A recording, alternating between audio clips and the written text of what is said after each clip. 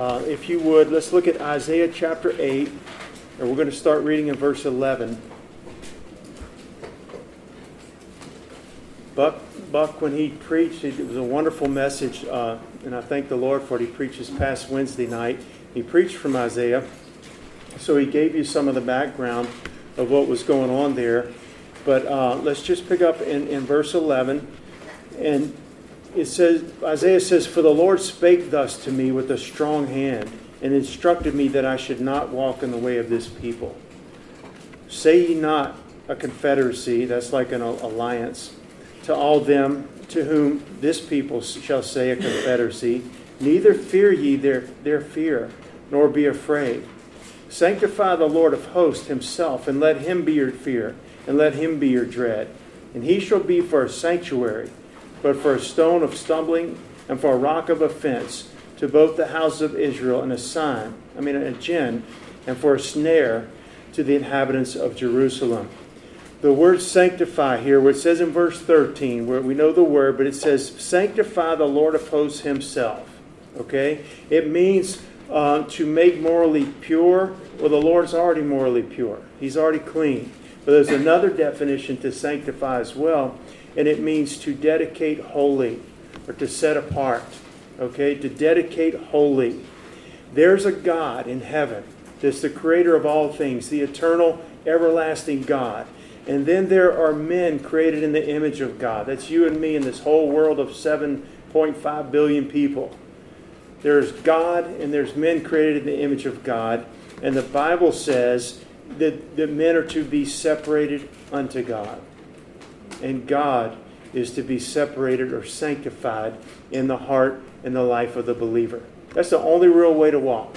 It's the only real way to live. Anything else is out of balance. Anything else is dark. Anything else is out of God's plan and will. There's a holy God. There's sinful men. He sent His Son, Jesus Christ, to shed His blood on the cross, His life's blood, and He died, rose again the third day in power, that men may know Him. And that lost men mingling around, just living their life on their own, groping in the darkness, basically, morally and spiritually, would come to know Him and then be separated unto Him. And God would be sanctified as well in the heart and the life of the believer. I just want to read this scripture. You don't have to turn there. If you're taking notes, I'm going to read a lot of scriptures today. I'll tell you where they come from. Some will turn and read, and some will. I'll just read myself. But from Psalm chapter 4, 1 through 3, "Hear me when I call, O God of my righteousness. Thou hast enlarged me when I was in distress. Have mercy upon me and hear my prayer. O ye sons of men, how long will you turn my glory into shame? And how long will you love vanity and seek after leasing? Selah. But know that the Lord hath set apart him that is godly for himself. The Lord will hear when I call unto him." The Lord has set apart them that are godly for himself. We belong to the Lord. He purchased us with the blood of Jesus. If you're saved, you belong to God. He didn't just save your sin and leave you on your own and say, "Now I hope you're happy." He saved us unto himself. There was a price. He paid the price. And he bought us. And we belong to him. And we're free from sin. And we're given the gift of eternal life if we're in Christ. But it says, know that the Lord has set apart him that is godly for himself. You are God's if you're born again. And he's a jealous God. Not jealous in the way that we think of jealousy as some little weak kind of person that's just jealous of everybody else. He's the Almighty God. But He's jealous over you. And He's jealous over me with a godly jealousy. In other words, He wants us and He wants us to be His. And not to be His halfway and to belong to ourselves or something else halfway. He wants us to be His all the way. And Israel, when we're reading in Isaiah, and the time, Isaiah is one of the main prophets in the Bible. This is written about, you'll hear different accounts, maybe 700 and something years before Jesus was born. Okay?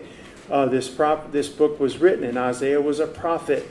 And Israel had sinned, and Judah had sinned, and they'd rebelled against the Lord. Now remember, God had chosen Israel to be His people. He made a covenant with them. He chose them because He chose them. Always think about that. It wasn't an agreement like if the people said, if you'll be our God, then we'll really serve you. He chose them and set his love upon them, the Bible says. And he chose them to be his people, separated unto them. He uses words like he was a spouse to them or wed to them. And he wanted the Jewish people. Of course, Jesus came out of that line from Israel. We talked about it this morning in Sunday school. But God wanted the Jewish people as a nation to be a light to the Gentile world. And the God of Israel, in the midst of Israel, to be mighty, to be loved, to be obeyed, to be glorified, to be worshipped. That other people actually look at this people, Israel, on the outside, and they're worshiping all these other nations are worshiping these pagan gods, to look at Israel and actually come to know the Lord because of the goodness of God and the hand of God amongst his people and upon his people, and say, now there's a real God in the midst of those people. His God defeats their enemies before them that are a lot mightier than they are, but he defeats them. His God blesses them with rain in the proper seasons. His God's blessing their children and their crops and their houses. Look, let's go see how they worship the Lord. Let's go learn about this Lord. And God had set apart Israel for himself, but at this time, in a lot of the history of the Jewish people, they were walking in rebellion to the Lord. They had chosen rather to just mix and mingle and compromise with the Gentile nations around them that didn't know God. In fact, they didn't only not know God, but these other nations that were their neighbors worshipped idols. And it was an abomination to the Lord, their practices. They were ungodly. And here's Israel, instead of saying, here's Jehovah, they went and followed after these pagan gods that were around them. And they trusted in these pagan gods, and they trusted in the kings of these pagan nations to be their deliverer when they got into some type of a crisis where they needed military protection. They were actually trusting in the gods of these other nations. They had abandoned the Lord. There are scriptures that talk in the Bible that say they had cast the Lord behind their backs. I mean, think about that. I think as a nation, that's what we've done as a whole. Not every person. We've cast the Lord behind our backs. He's back there somewhere. That's past. That's old hat. We've progressed. We've moved on. We're accepting of all kinds of sinful things now. And that's old, and that God is old, and that Bible is old, and we've cast the Lord behind our backs. He's still the Lord, and he still sits on his throne, though. Amen? And I want to just read this from Jeremiah. Hath the nation changed their gods, Jeremiah 2:11, which are yet no gods? But my people have changed their glory for that which does not profit. He's speaking about them leaving Jehovah and the one true living God and following after gods that aren't gods, gods with the little g. They can't help them. It's foolish, but people do it. And Israel was doing it at this time. The Lord loves them, though. And he's always appealing. I'm speaking to Israel, and he loves his people now today. He's always appealing to them to come back. He's chosen them to be his own people.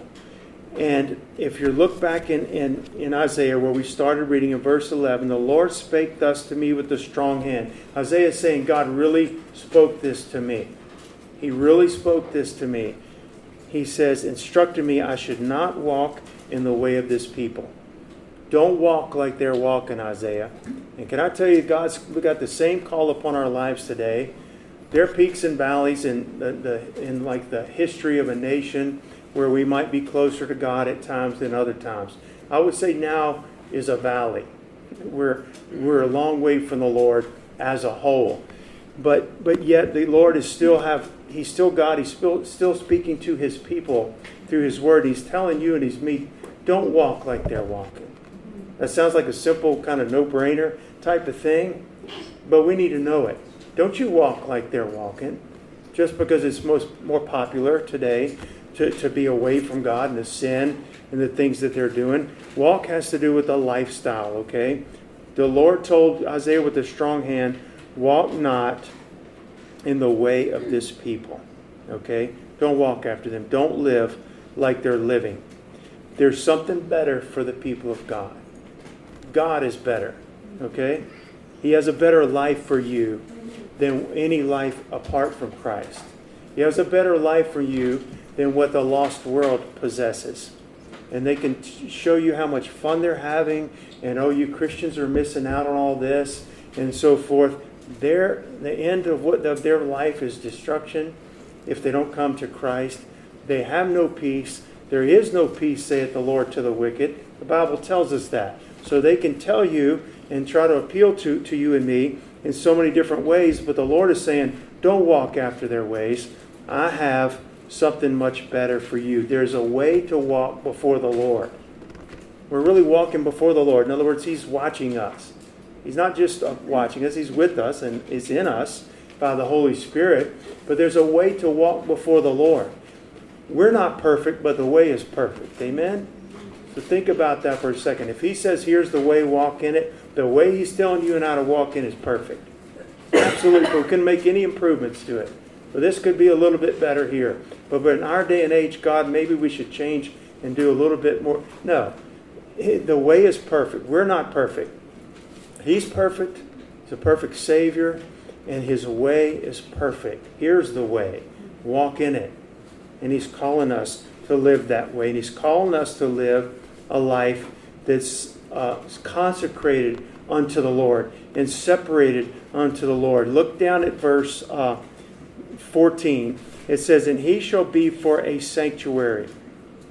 The Lord's going to be for a sanctuary. Keep your spot there and turn with me. We're going to go back to Isaiah, but turn to Psalm 84.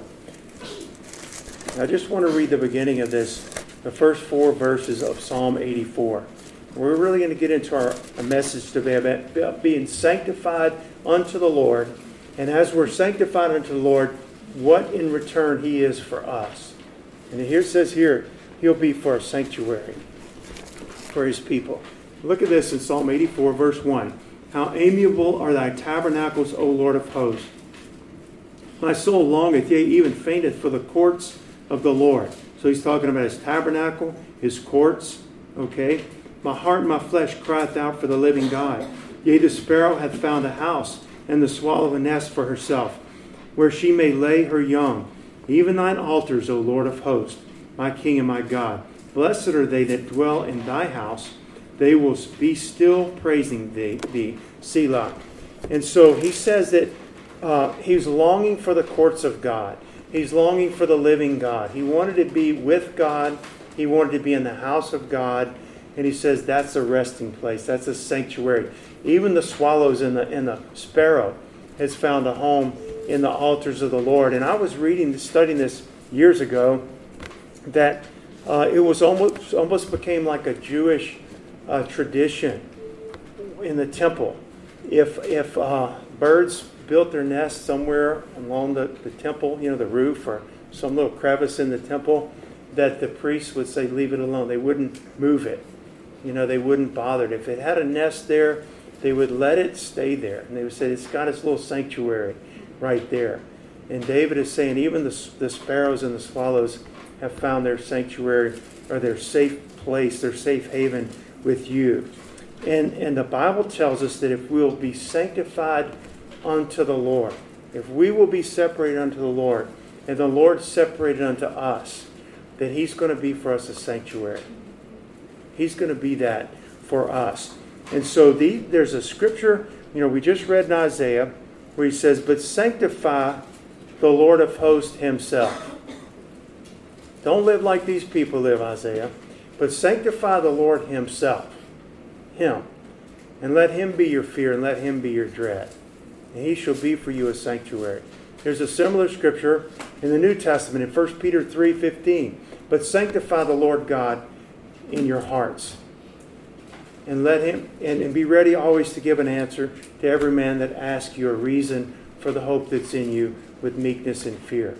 Sanctify the Lord God in your hearts.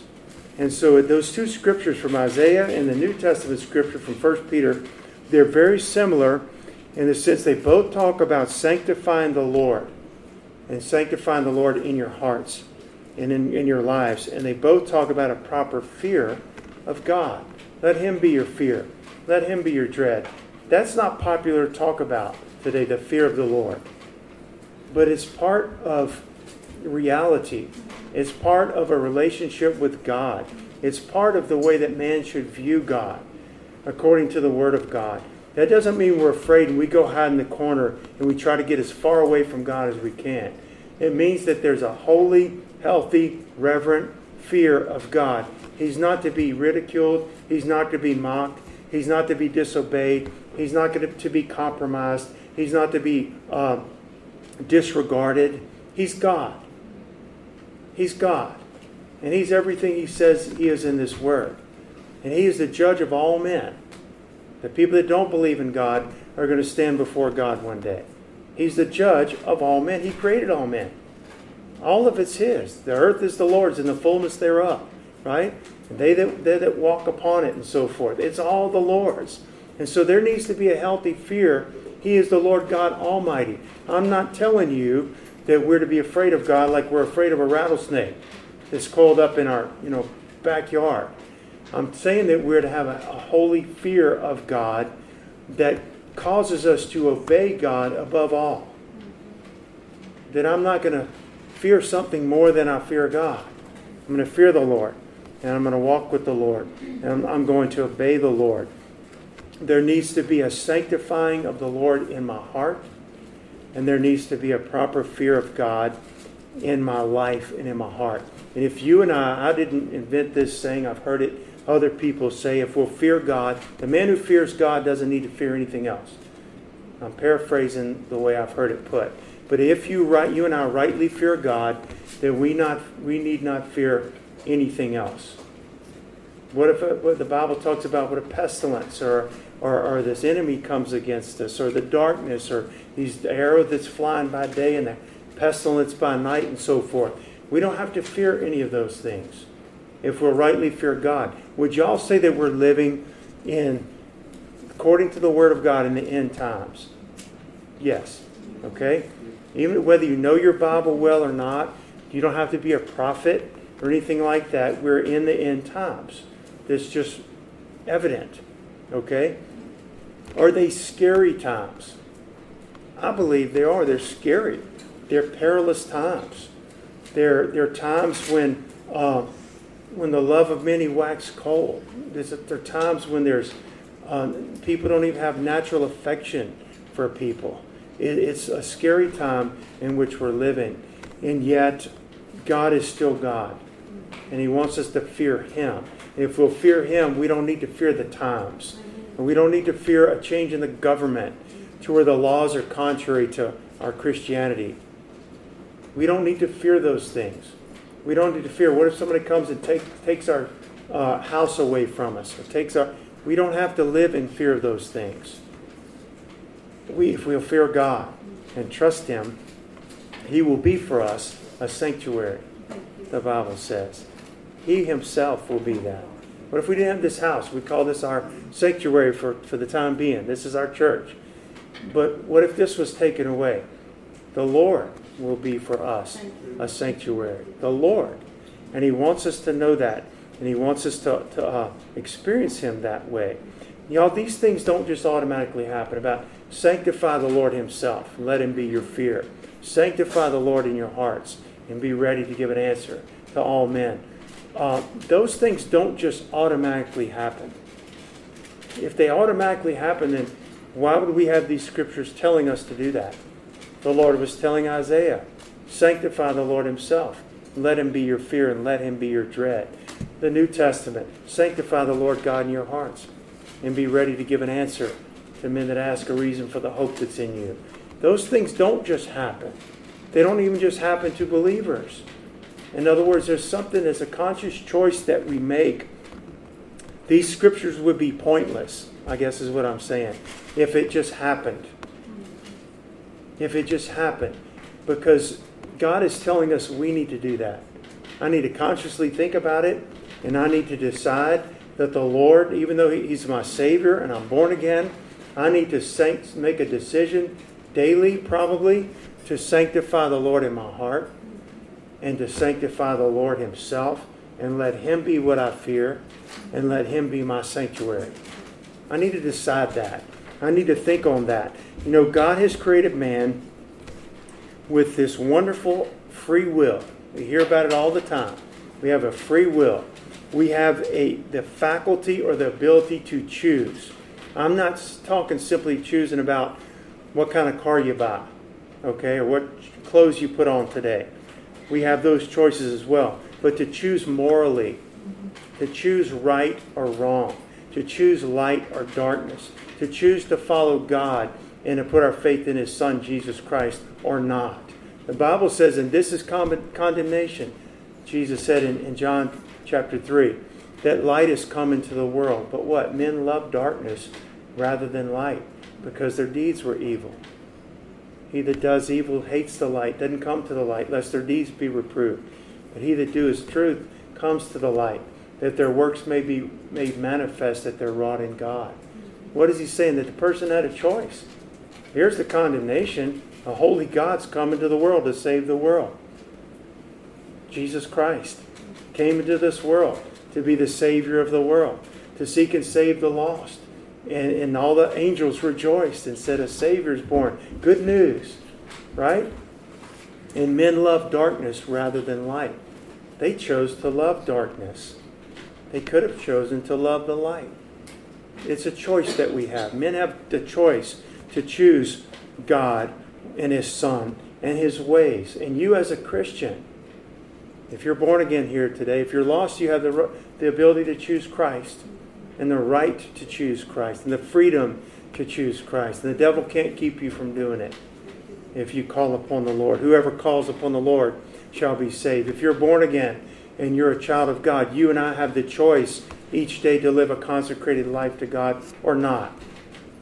Have you ever been a believer some day in your life, month, season in your life, and not live separated unto God? I have. So it's possible, right? It's possible. That's why the Word of God is saying, sanctify the Lord in your heart. Sanctify the Lord Himself. Let Him be your fear. Don't walk in the ways of those that are around you.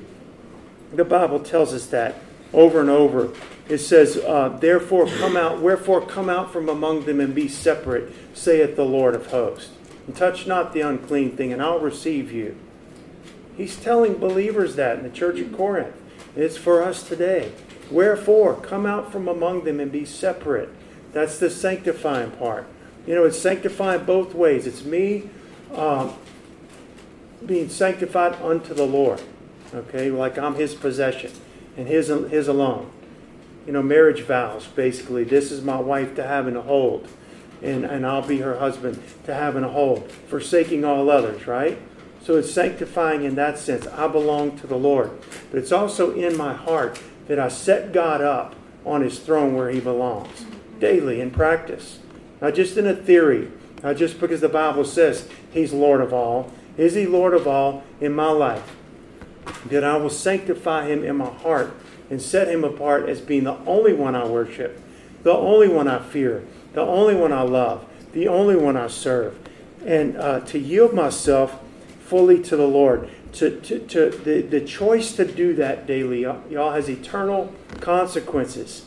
There's an eternal and great results or ramifications from me being separated unto God or not being separated unto God. The Lord has called us to separate myself and you to separate yourself to fully cut off any idolatry that's in my life. You say, well, I don't worship idols.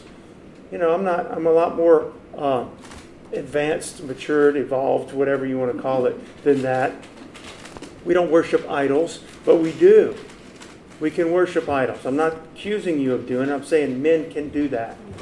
Okay? That we can worship we can worship a lot of things. We can worship our spouse. We can worship our children. We can worship our popularity, our position in life. There's a lot of things that we can worship. And the Lord's calling us to cut those things off. No, I'm sanctified for the Lord. I'm set apart for the Lord. My heart belongs to Him. And He has my heart completely and fully.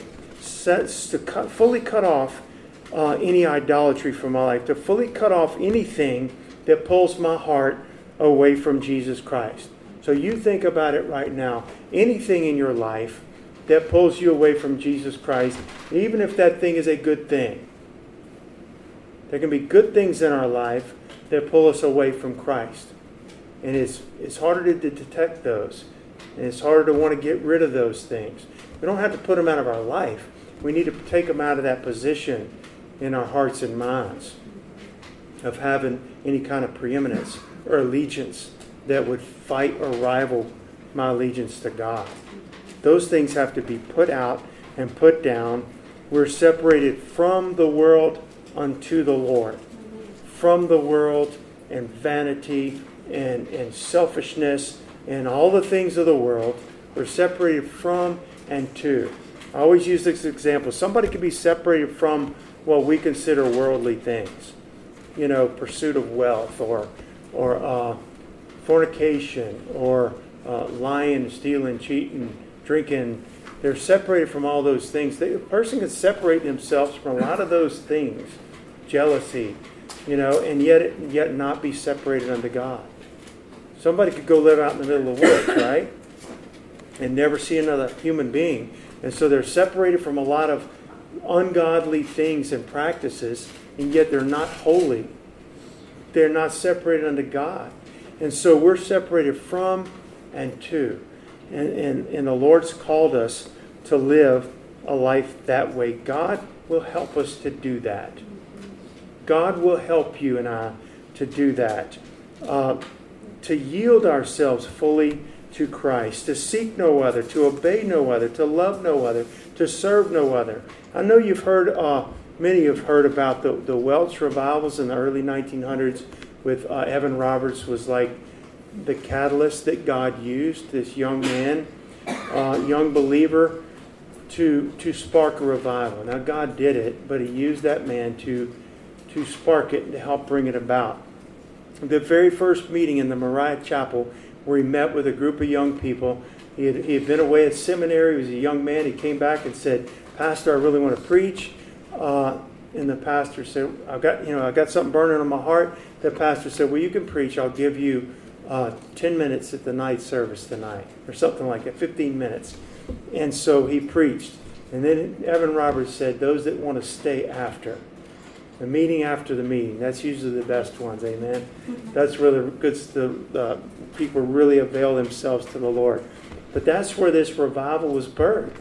And there were 4 commitments, I guess. There were 4 ingredients to it was Evan Roberts and a group of young people, maybe college age or teenage people, primarily that were at the meeting that stayed. And they made an agreement, okay, to seek the Lord for revival. Here was the 4 things they agreed to do. They kind of committed to this, okay? They're already Christians. They all agreed they would confess all known sin. These sound so simple, okay? We will confess all known sin. They made the second point. They agreed to remove or endeavor to remove anything from their life that they were in doubt about or felt unsure about. Whatever's not of faith is sin. If they just weren't even sure about it, and is this sinful? Is this of God? If they weren't positively convinced it was of the Lord, they were going to put it out of their life. Okay? Confess all known sin. Remove these uncertain things from their life. Be ready to obey the Holy Spirit instantly. That was number 3. Be ready to obey the Holy Spirit instantly. When God shows you to do something, it's time to pray. Well, no, I'm in the middle. No, it's time to pray. You understand what I'm saying? Go get alone and pray. Well, I already went to church and I already went to prayer. And God's saying, I want you to pray right now. I mean, think about those things. I've already done my duty. I've gone to church and prayer meeting today. That's enough for one day. But what if the Holy Spirit's leading me to pray tonight after church? You understand what I'm saying? What if the Holy Spirit's leading me? Am I going to say no to the Lord? This is what we're talking about. And so that was their third. Be ready to obey the Holy Spirit instantly. And the fourth commitment that this group of young people made, and God sparked a revival, it was publicly confess the Lord Jesus Christ. Publicly confess the Lord Jesus Christ. It's very easy in here to do that.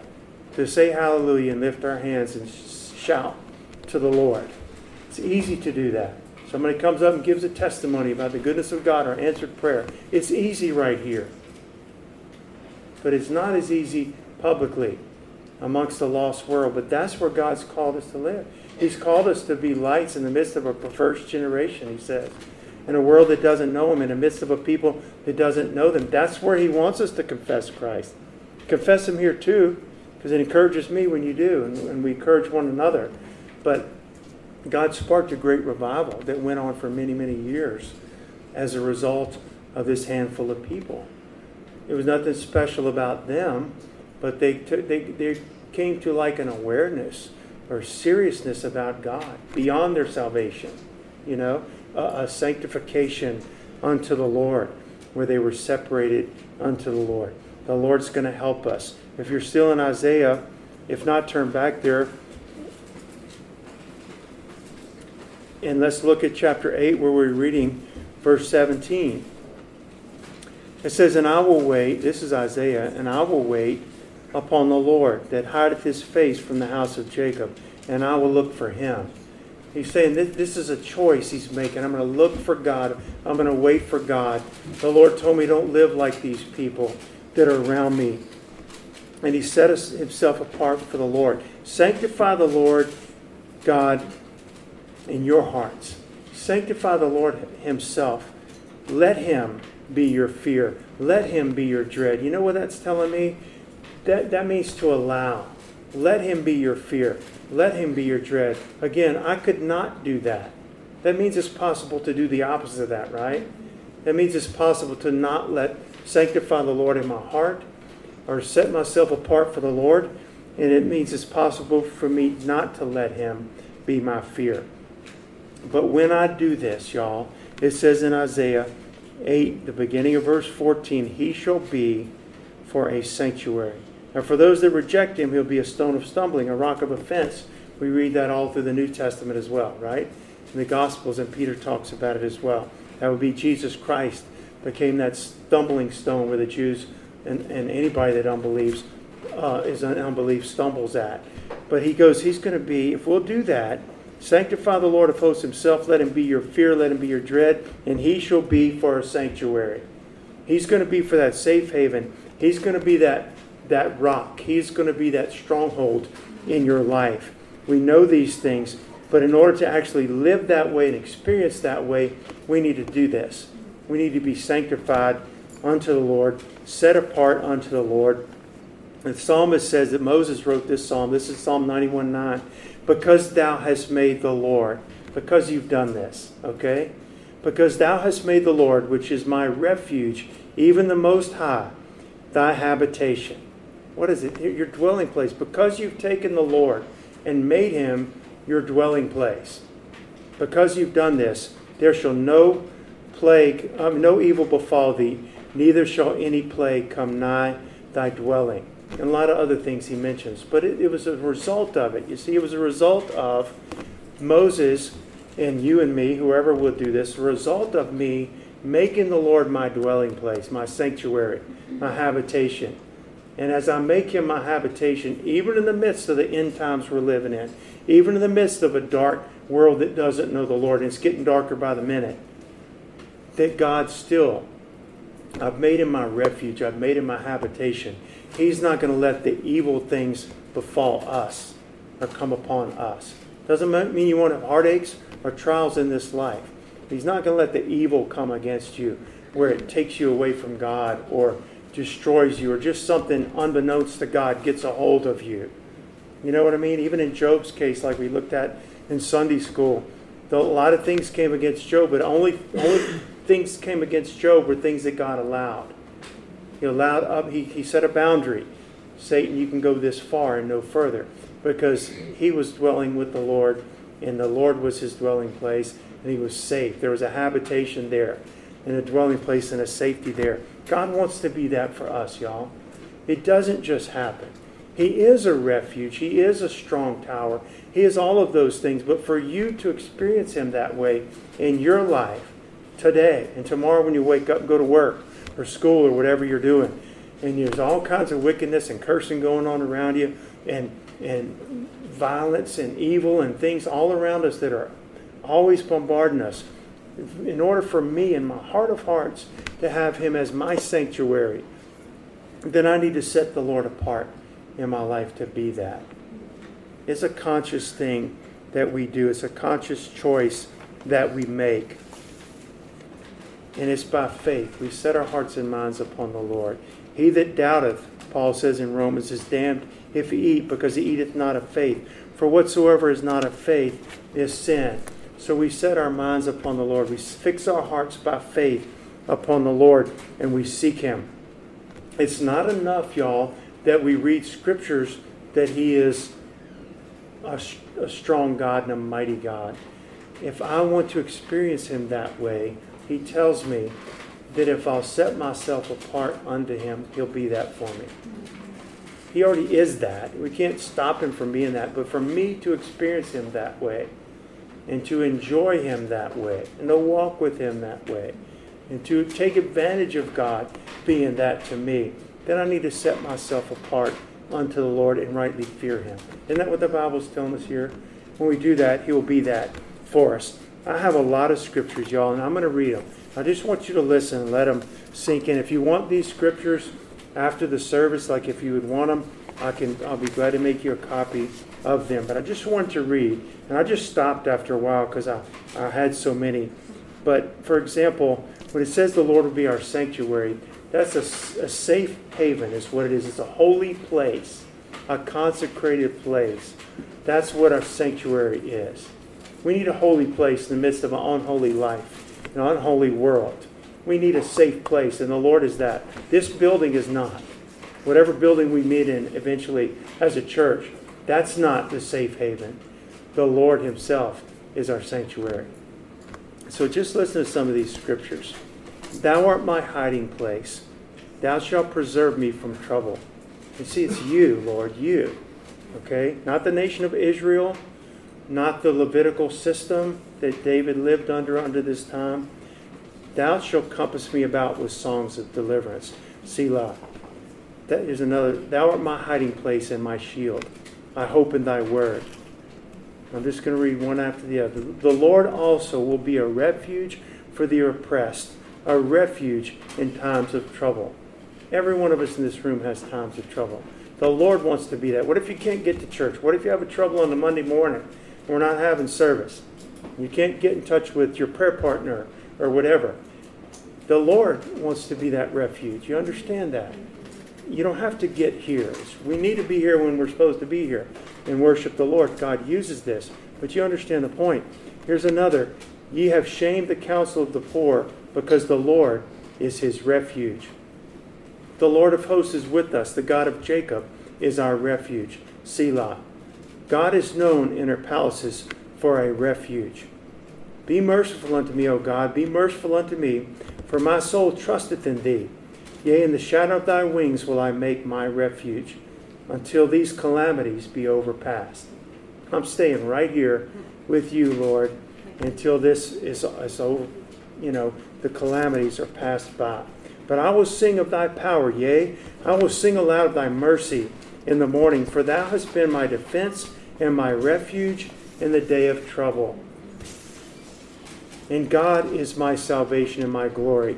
The rock of my strength and my refuge is in God. Trust in him at all times, ye people.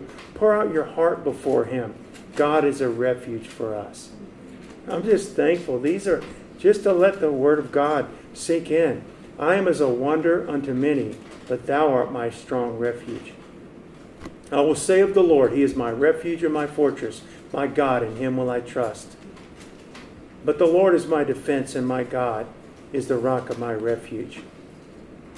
In the fear of the Lord is strong confidence, and his children shall have a place of refuge.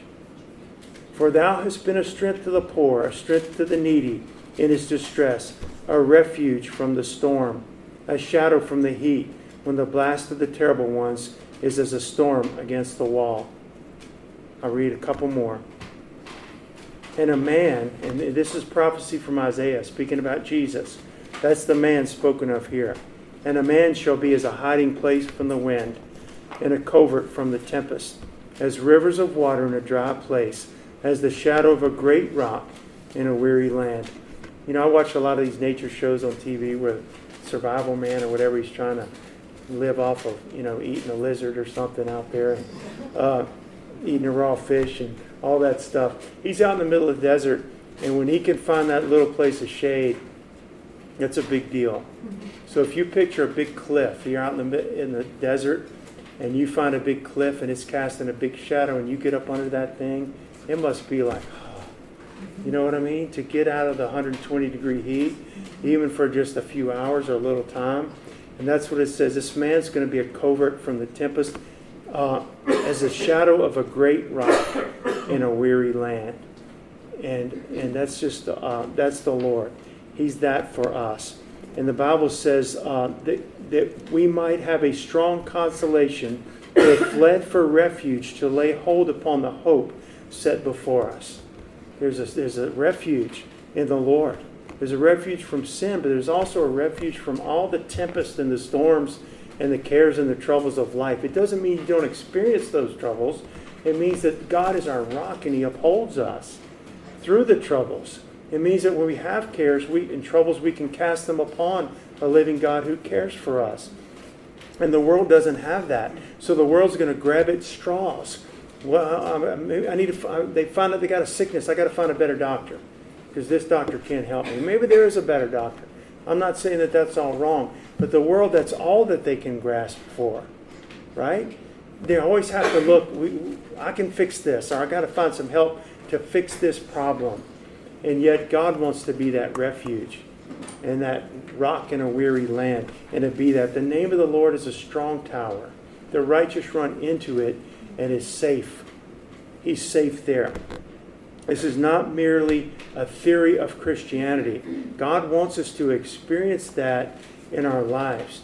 And then we can also help others and encourage them and strengthen them as well. So many scriptures. But y'all, back in Isaiah, and we're going to be, bringing this on towards a close. When it says He shall be a sanctuary, the Lord's going to be that. But look what He says at the end of verse 12. Isaiah 8:12. He says, he's telling Isaiah, neither fear their fear, nor be afraid. And there's a couple, I didn't study this in depth, but just at first reading what it says to me. Don't you be afraid of them. Okay, don't fear them. And he also, to me, I gather, don't be afraid of what makes them afraid. Don't fear their fear. That's almost kind of what I gather from it. Don't fear them. Isaiah, don't fear wicked people that are around you that have forsaken God and are following after pagans and trusting in idolatrous kings to help them and are doing all kinds of sinful, horrible things under the groves and making all these sacrifices to other pagan gods and are mean and mean-spirited. Don't fear them. Okay? Also, don't be afraid of what makes them afraid. We don't have to fear those things. And I said at the beginning, if we'll fear God rightly, then we don't have to fear anything else. And there's a real peace in that. And if I have a holy, healthy fear of Almighty God, nothing perverted, just the way the Word of God says, then I don't have anything else to fear. And I don't have to be afraid of all of those other things that are around me. And the fear, certainly don't have to be afraid of what makes them afraid. And the Bible tells us, Jesus said in Matthew 10, He says, there's nothing, fear them not, therefore. There's nothing hid that's not going to be revealed. Nothing in darkness that's not going to be brought to light. He says, fear him not, or them not, which can destroy the body. That would be anybody. Anybody can walk in here and destroy our bodies right now, right? Don't fear them. Fear them not, which destroy the body, but rather fear Him who can destroy both body and soul in hell. And that's not the devil, that's the Lord. That's the Lord. Fear Him. We're never told to fear the devil. We're never told to fear Satan. If we fear God, He's got Satan under control for us. Okay? He's delivered me from that, any power of the enemy, any will that Satan had, what he was going to do to my life or through my life. He's my Savior and my deliverer. He'll keep the enemy at bay from me. He'll keep him away. Alberto talked a little bit about the shield of faith today and the armor of God. God keeps us from the hand of the enemy. And so if we'll rightly fear God, we don't have to fear all those other things. And walking in a right relationship with God, y'all, sanctified, where He's sanctified to us and we're sanctified unto Him, it frees us from all other fear. We walk in the light as He is in the light. We have fellowship one with another. And the blood of Jesus Christ, His Son, cleanses us from all sin. And perfect love, 1 John says, cast out all fear. It's just He casts it out. I don't have to live in fear that, oh, what if this isn't real? If I've given my life to Jesus, I'll have doubts that come and go. But I don't have to fear anything in this life. What if heaven's not real and it's really not like people have told me? It is. I don't have to fear that. His perfect love of God, and He loves me perfectly. I don't love Him perfectly. I strive to. I desire to. He's helping me to love Him more. And the love of God is shed abroad in our hearts by the Holy Ghost. But He loves me perfectly. And His perfect love for us casts out all fear. So we don't have to walk around and live in fear of anything else. As you and I'm bringing this to a close, as you and I magnify the Lord Jesus Christ above all, we really have to, that's a conscious choice. We have to think about it. We need to consider, have I magnified the Lord and exalted Him above everything else in my life? What if you had somebody that all their life they wanted to be a missionary? They wanted to be a missionary in some foreign country, and that almost became, and they wanted to do it for God, okay? And somewhere along the line, that thing became their idol. Missionary service became their idol, as opposed to the Lord being their Lord. You understand what I'm saying? Anything can become an idol. The growth of this church. We all want it to grow. We want to prosper. We want to build that building out on Highway 42. All these things we want to do. Y'all, it has to be the Lord. But if we stay here for a while, are we okay with that? Yes. We're going to do whatever God wants us to do. We're going to be satisfied with Jesus. But if we'll magnify the Lord where He's supposed to be, in our hearts, and be separated to the Lord in our daily lives, He's going to be for us a sanctuary. I have to find my satisfaction in the Lord, in my peace and my strength, okay? He's going to grow us. He's going to grow our faith. And y'all, as our faith in the Lord grows, and as I see the Lord in His beauty and splendor and might and majesty, and when I see the Lord rightly that way, the little problems or the big problems in our lives are going to diminish, aren't they? They haven't physically changed sizes, but they become less in our lives. It's amazing how that happens. When we focus on Jesus and see, wow, He loves me. I'm already forgiven. I don't have to prove myself to Him. I can rest in Him. Whatever it is, we turn to the Lord. We see Him fully in who He is. And I'm His and He's mine. Then the problems that were nipping at my heels, okay, all day long, just seem to go away. That's how God wants us to live. He wants us to live that way. And just listen to this scripture. And Jesus, again, He's encouraging His people. He says, and this is from John chapter 10, verse 26, but ye believe not, because you're not of my sheep. This is it. As I said unto you, my sheep hear my voice, and I know them, and they follow me. And I give unto them eternal life, and they shall never perish, neither shall any man pluck them out of my hand. He said, my Father, which gave these sheep to me, is greater than I, and nothing can pluck you out of the Father's hands. He wants us to know that. That's something He wants us to experience. Not just a scripture in the Bible. He wants us to know that we're safe in the Lord. He's our dwelling place. He's our sanctuary. He's our refuge. Nothing's going to pluck you out of the Father's hands. He promised us that. Well, is He lying or is He telling the truth? He's telling the truth, and He wants us to walk in that way. And it's not saying that you and I won't have fear as Christians. Things that scare us.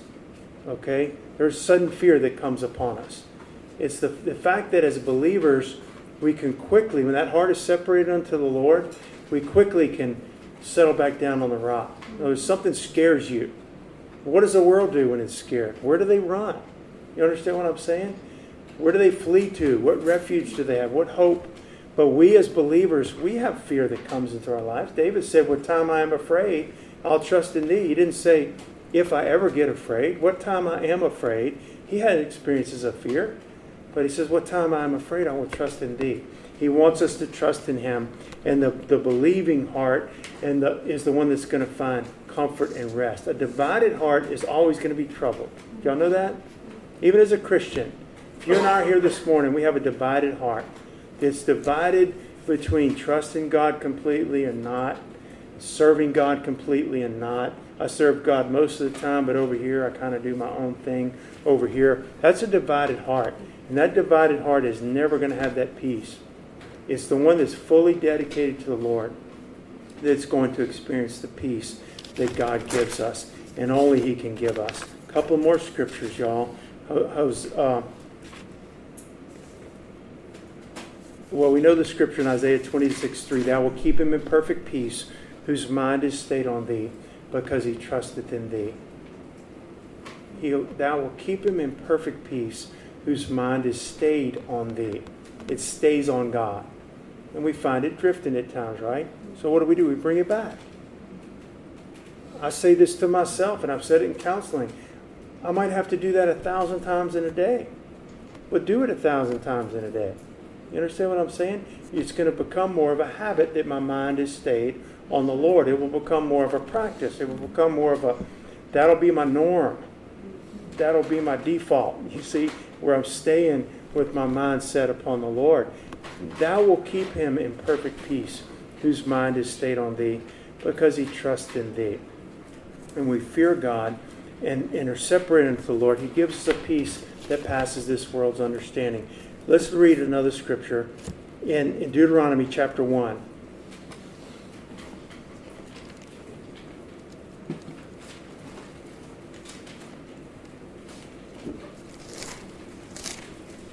Verse 28. Deuteronomy 1:28 through 30. Whither shall we go up? Our brethren have discouraged our hearts, saying, the people is greater. This is when they had gone and spied out the land. And God said, I want you to take the promised land. They came back with an evil report and say, no, the giants are there and we're afraid and we can't go. And so it made all the people afraid. And the people is greater and taller than we. The cities are great and walled up to heaven. And moreover, we have the sons of Anakim, that's the giants there. Then I said unto you, dread not, neither be afraid of them. The Lord your God, which goeth before you, He shall fight for you, according to all that He did for you in Egypt before your eyes. He's telling them, don't fear. If we'll fear God, we don't have to fear those other things. The Bible tells us that Moses' parents, when there was a decree given in Egypt that all the Hebrew male children were born, they were to be killed, right? To be murdered. It was horrible. We think it's horrible now, and things are horrible now. Can you imagine? Every male Hebrew child, you had your little baby that the parents had been expecting for 9 months. And the law in the land was, when the Hebrews had a male child, kill it. The Egyptians were to come in and kill it. But Moses' parents, they took him and they trusted him to God. And they put him in a little boat, a little basket made of reeds. And they said, we're not going to kill him, but we can't keep him here because we'll be caught with him. What were they doing? We're just trusting him to God. I mean, amazing. In the midst of Nile crocodiles and hippos and water and mosquitoes and everything else, and we're going to put him out in this little basket, a little newborn baby, and push him off and let him go down the river. They weren't just being ignorant. They were trusting the Lord with him. Guess what that little boat was? It was a sanctuary for Moses. The Lord was that safety. It wasn't the basket. It was the Lord was the sanctuary for little baby Moses. And guess who finds him real quickly? Pharaoh's daughter, and she has compassion. God had it set up. It was a sanctuary. The Lord was a sanctuary for Moses. And God had plans for the man. He raised up to be the deliverer of Israel eventually. But the Bible says they didn't fear the wrath of the king because they trusted in God. And when you fear God, you don't have to fear the wrath of a king. And the little baby's safe, not in a basket, but in God's hands. And that's the same for us today. Elijah didn't fear Ahab.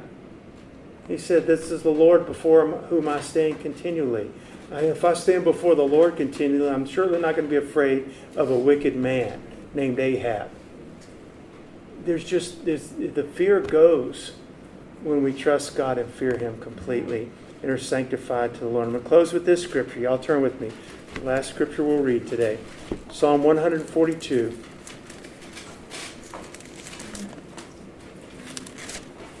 And D, if y'all are going to be doing the altar, you can come on. Psalm 142.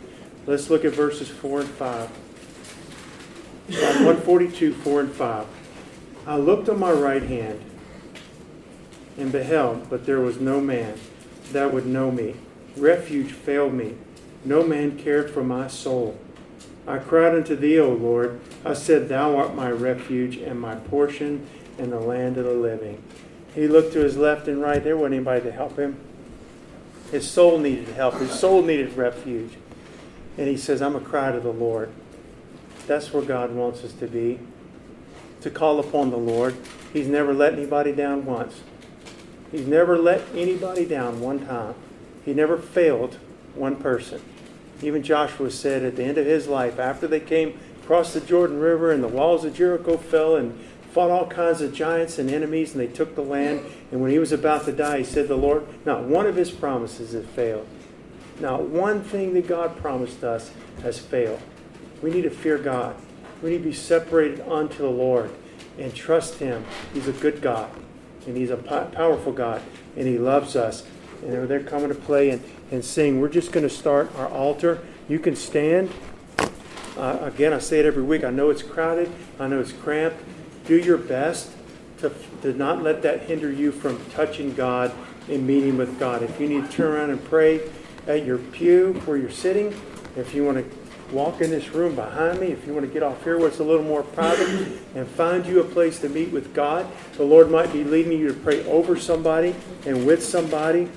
Charles Wesley, we all know who Charles Wesley was. And he was one time praying in his little home, and the windows were open. And he was looked out his window, and there was a hawk that was chasing a sparrow. You know, eat it for a meal.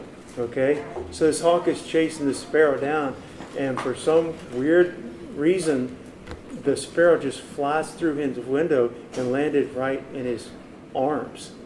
In Charles Wesley's arms. The hawk wasn't going to enter into a man's house. He took off, found something else to eat, I guess. But the sparrow came in and landed, and it inspired him. He thought, this little guy's got refuge right here. And it inspired him, and the Lord gave him the song, Jesus, Lover of My Soul. It's not the one we sing, contemporary, but an old hymn. And he says, one of the lines in that song is, other refuge have I none. Other refuge have I none. It's just the Lord. God, if there's nothing else He imparts to us this morning, or that we leave with this morning, is to know that when we'll separate our lives to the Lord, He will be Himself. Sanctify the Lord of hosts Himself. Not Christianity, okay? God Himself. Let Him be your fear and dread. He will be for a sanctuary. He wants us to know that. He is that, but He wants us to experience Him that way. He wants to be that in your life. And we're just going to come before the Lord now. Just call upon the Lord. Maybe there's something in your life that you need to put out. Maybe there's other things that have a hold upon your life that are drawing you away from the Lord. Maybe you're eaten up with fear, but it's not a fear of God. It's a fear of other things. And we need to lay those before the Lord. Maybe we haven't magnified the Lord enough. He's too small. We've made a mighty God, but we've taken Him in our own conception of Him. We've made Him small. He can't help me. He can't save me. God's not a big enough answer for this problem that I'm facing. That's a sin. Whatever's not of faith is sin. Maybe we need to magnify the Lord more in our minds and in our hearts. Or ask the Lord to make Himself more real to you. Maybe you're not born again. You want to give your life to Jesus today. If you're here today and said, I'm a sinner, I need to give my life to Christ. He's the only Savior, and I want to know that my sins are forgiven, and I have the gift of eternal life. I want to be born again. Then you can do that. Just come up here, and I would love to pray with you. Make your way. People will make way for you to come. If you need prayer about something in your life and want to come to the front of this church, people will make way for you to come. But for the rest that don't feel the need to come forward, just get with God. magnify Him. Come, let us magnify the Lord together. Lift Him up in your own heart and mind, not in your theology only, but in your own heart. Let God be the God He is. He's a strong tower. He's a refuge. And God, we look to You to be our defense and our fortress and our safe haven and that consecrated place, that holy place. We're not looking to this building. We're not looking to Cornerstone Church. We're looking to You, Almighty God, to be that refuge and that strong tower, a very present help in trouble. We love You, Lord God. In Jesus' name, just call upon the Lord. If you need prayer, or maybe you can't make it up here, raise your hand. I will come to you and pray with you.